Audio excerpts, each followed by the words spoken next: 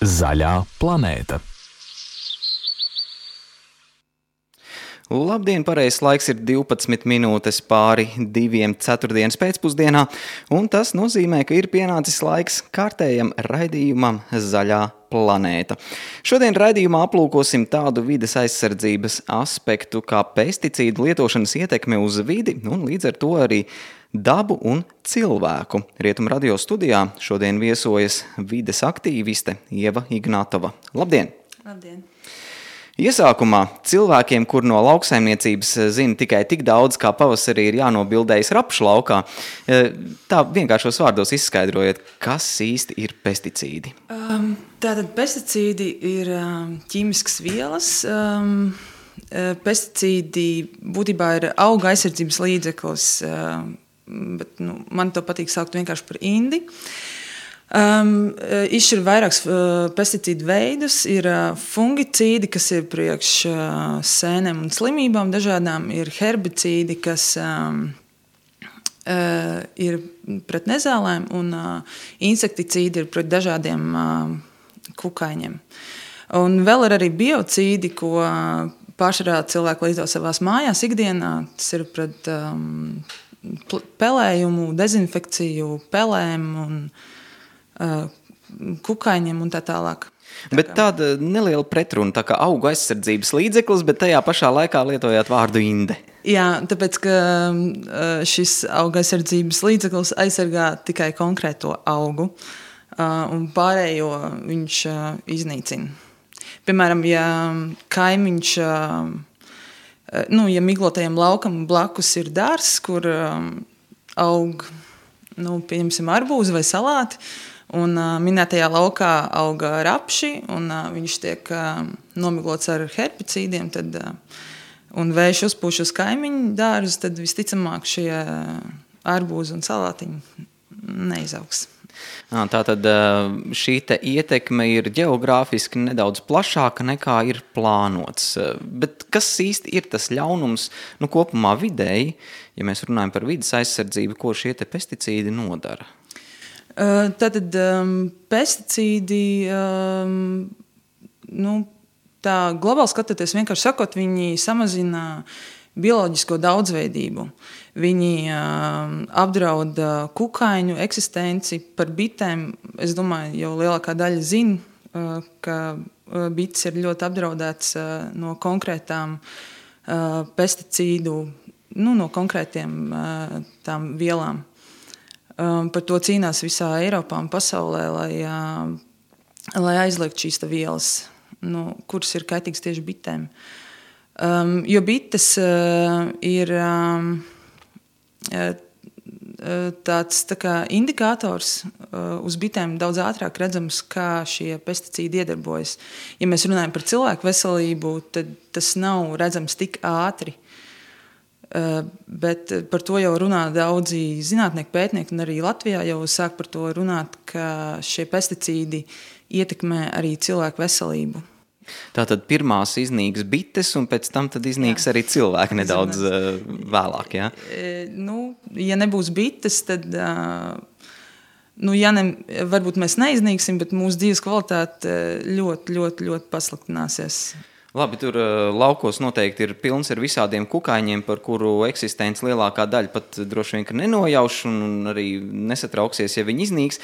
Bet kas ir tā lieta, kāpēc tās bites būtu tik ļoti vajadzīgas? Viens ir medus, medu mēs varam aizstāt ar citiem saldinātājiem. Kāpēc ir dabai nepieciešamas bites? Tātad bites apoteksnē 80% no visas pārtikas, ko mēs lietojam savā uzturā. Tātad mums palika diezgan maz ko ēst. Ja nebūtu šo bišu, vai arī mums būtu jāievieš jauna profesija apoteksnētājs, un cilvēkiem pašiem būtu jāiet ar pincetītēm apoteksnēt augus. Ļoti iespējams, ka mūsdienu tehnoloģiju laikmatā varētu izdomāt arī kaut kādus mini dronus ar mākslīgo intelektu, kas to varētu izdarīt. Iespējams, jā, bet es ļoti ceru, ka tas nenotiks. Vai problēma ir tā, ka mēs pesticīdus lietojam pārāk daudz, vai tomēr no tiem vajadzētu atteikties pilnībā? Man tāda utopiskā, personīgā tāda vīzija ir, ka mēs varētu atteikties no viņiem pilnībā, bet tas, kas reāli varētu notikt, ko mēs kā sabiedrība varētu panākt gan Latvijā, gan Eiropas līmenī, mēs varētu vismaz pamatīgi ierobežot, kontrolēt šo pesticīdu lietošanu, kontrolēt vielas, kuras tiek no jauna iekļauts, jo ir jau gan Eiropā, gan mūsu valstī ir auga aizsardzības dienas, kas kontrolē šīs te vielas, bet šī kontrole nav pietiekoši. Un vispār viss, kas notiek ap šiem pesticīdiem, ar jaunu pesticīdu ieviešanu, ar kontroli, tas viss notiek tik klusi, un sabiedrībai šī informācija nav pieejama. Tāpēc, vai sabiedrība vispār interesē šis temats? Tas ir vēl viens jautājums. Es domāju, ka pašlaik ir tā, ka ne īpaši, jo par to jau daudz nerunā, un ja jau nekur nedzird, tad jau arī neviens neinteresējās. Ieminējāties, ka šie pesticīdi atsaucās arī uz cilvēka veselību. Kas ir tie galvenie draudi, ko pesticīdi, nonākot organismā, var radīt cilvēkam? Pagaidām, cik es pēc literatūras esmu izsacinājusi, divas lielākās tādas jomas ir, viens ir kancerogēnās vielas, kas izraisa vēzi, ja pareizi saprotu. Un otrs ir, kas endokrīno sistēmu ietekmē, tātad arī auglību un ar to saistītās lietas. Diezgan nopietni, bet par to nerunā, un ļoti grūti ir pierādīt un veikt kādus pētījumus, jo pirmkārt ar cilvēkiem pētījumi mūsdienās ir aizliegti, paldies Dievam. Ja mēs pētījumus izdarām uz žurkām, žurks nav mazs cilvēks, kā teica Pēters Apins, ārsts, kurš arī sāc runāt par pesticīdu jautājumu. Un būtībā ļoti grūti ir pierādīt šo te iedarbību īsā laikā. Tam vajadzīgs ilgstošs laiks.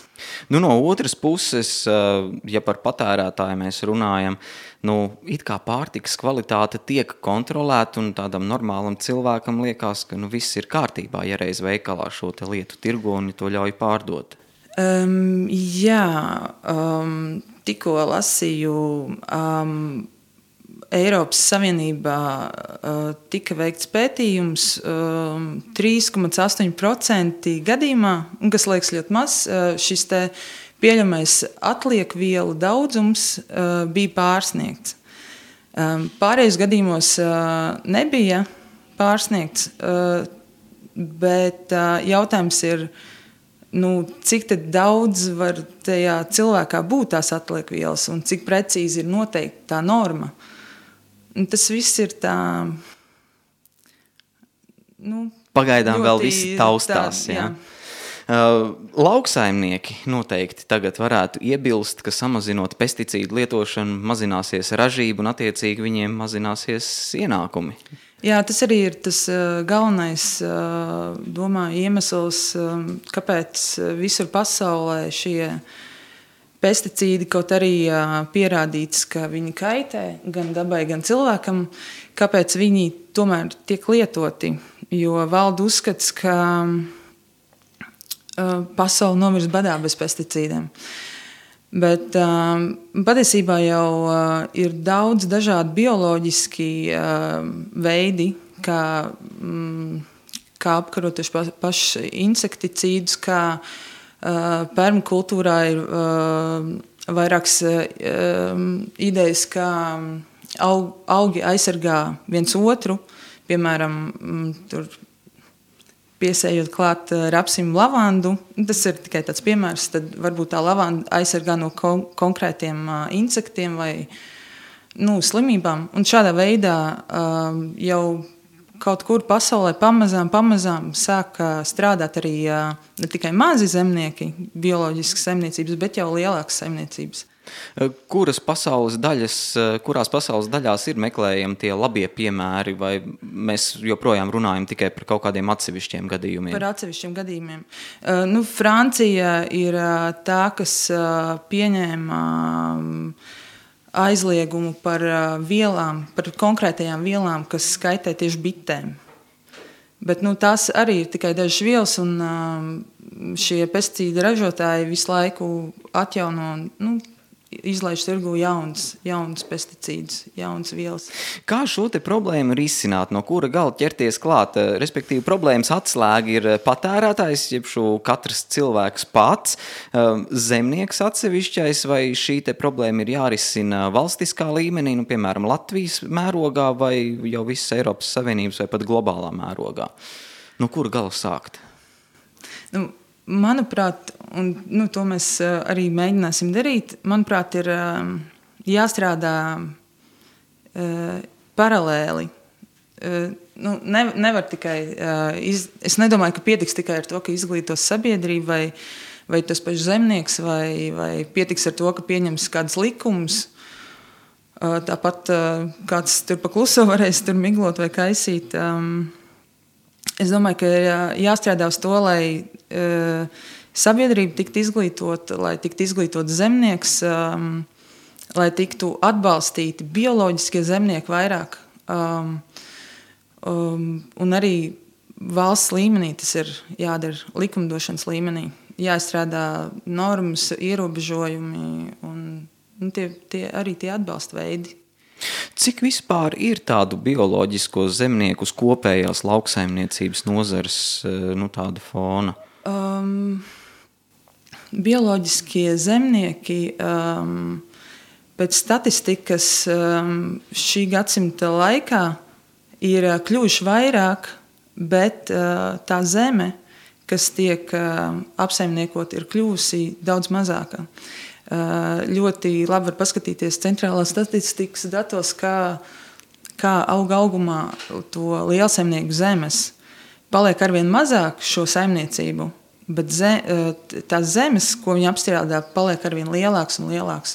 Un tas arī ir tāds vidēji diezgan liels apdraudējums, es teiktu, tieši bioloģiskai daudzveidībai, tiem pašiem kukaiņiem, bitēm un tā tālāk. Ja mēs tā vienkāršoti skatāmies, tad pasaule pamazām iet uz galu. Kaut kas iet, manuprāt, ne tajā virzienā, kur vajadzētu, jā.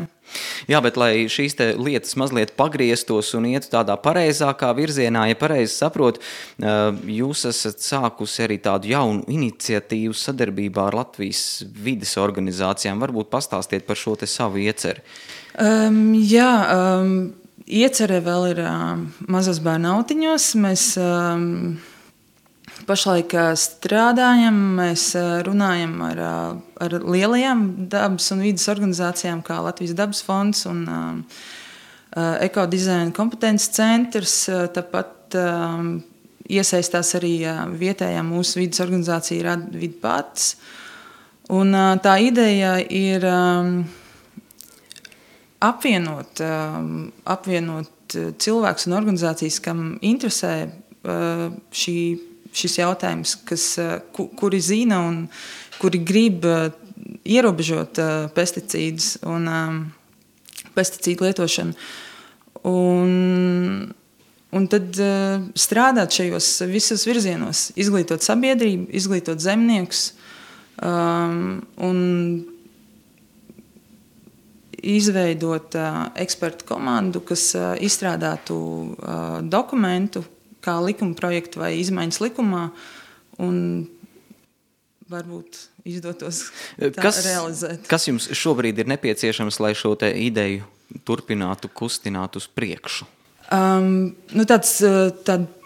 Pirmais tāds notikums būs projekts projektbankā, kur mēs lūgsim sabiedrības un uzņēmēju atbalstu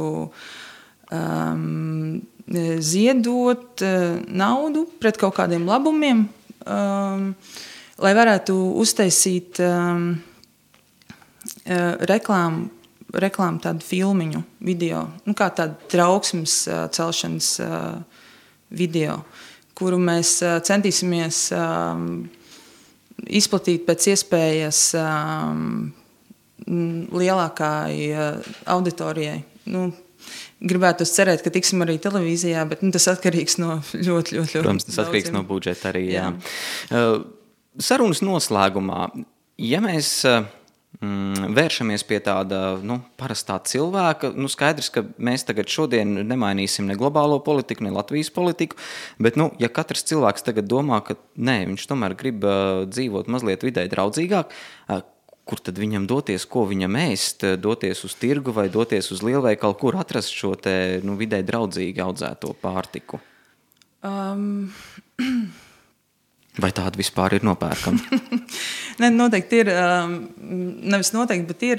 Mēs ģimenē paši lietojam bioloģisku pārtiku, mēs pārsvarā pērkam no zemniekiem, arī tādas lietas kā maizi, miltus, graudaugus un tā tālāk mēs pasūtam no bioloģiskiem zemniekiem un var atrast, ja grib. Var jau arī lielveikalos ir diezgan liela izvēle, bet tur vairāk būs ārzemju produkti.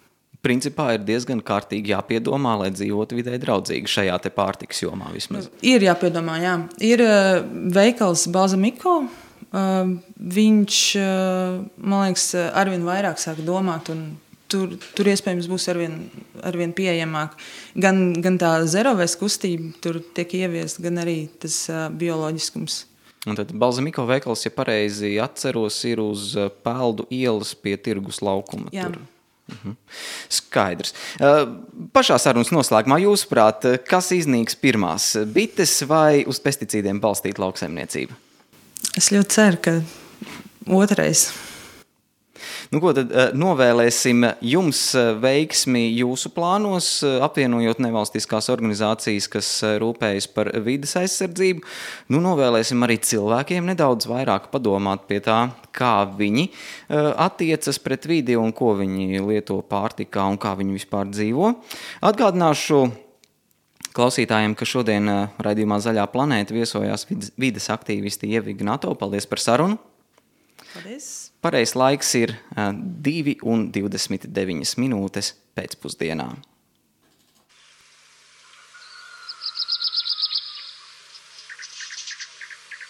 Zaļā planēta.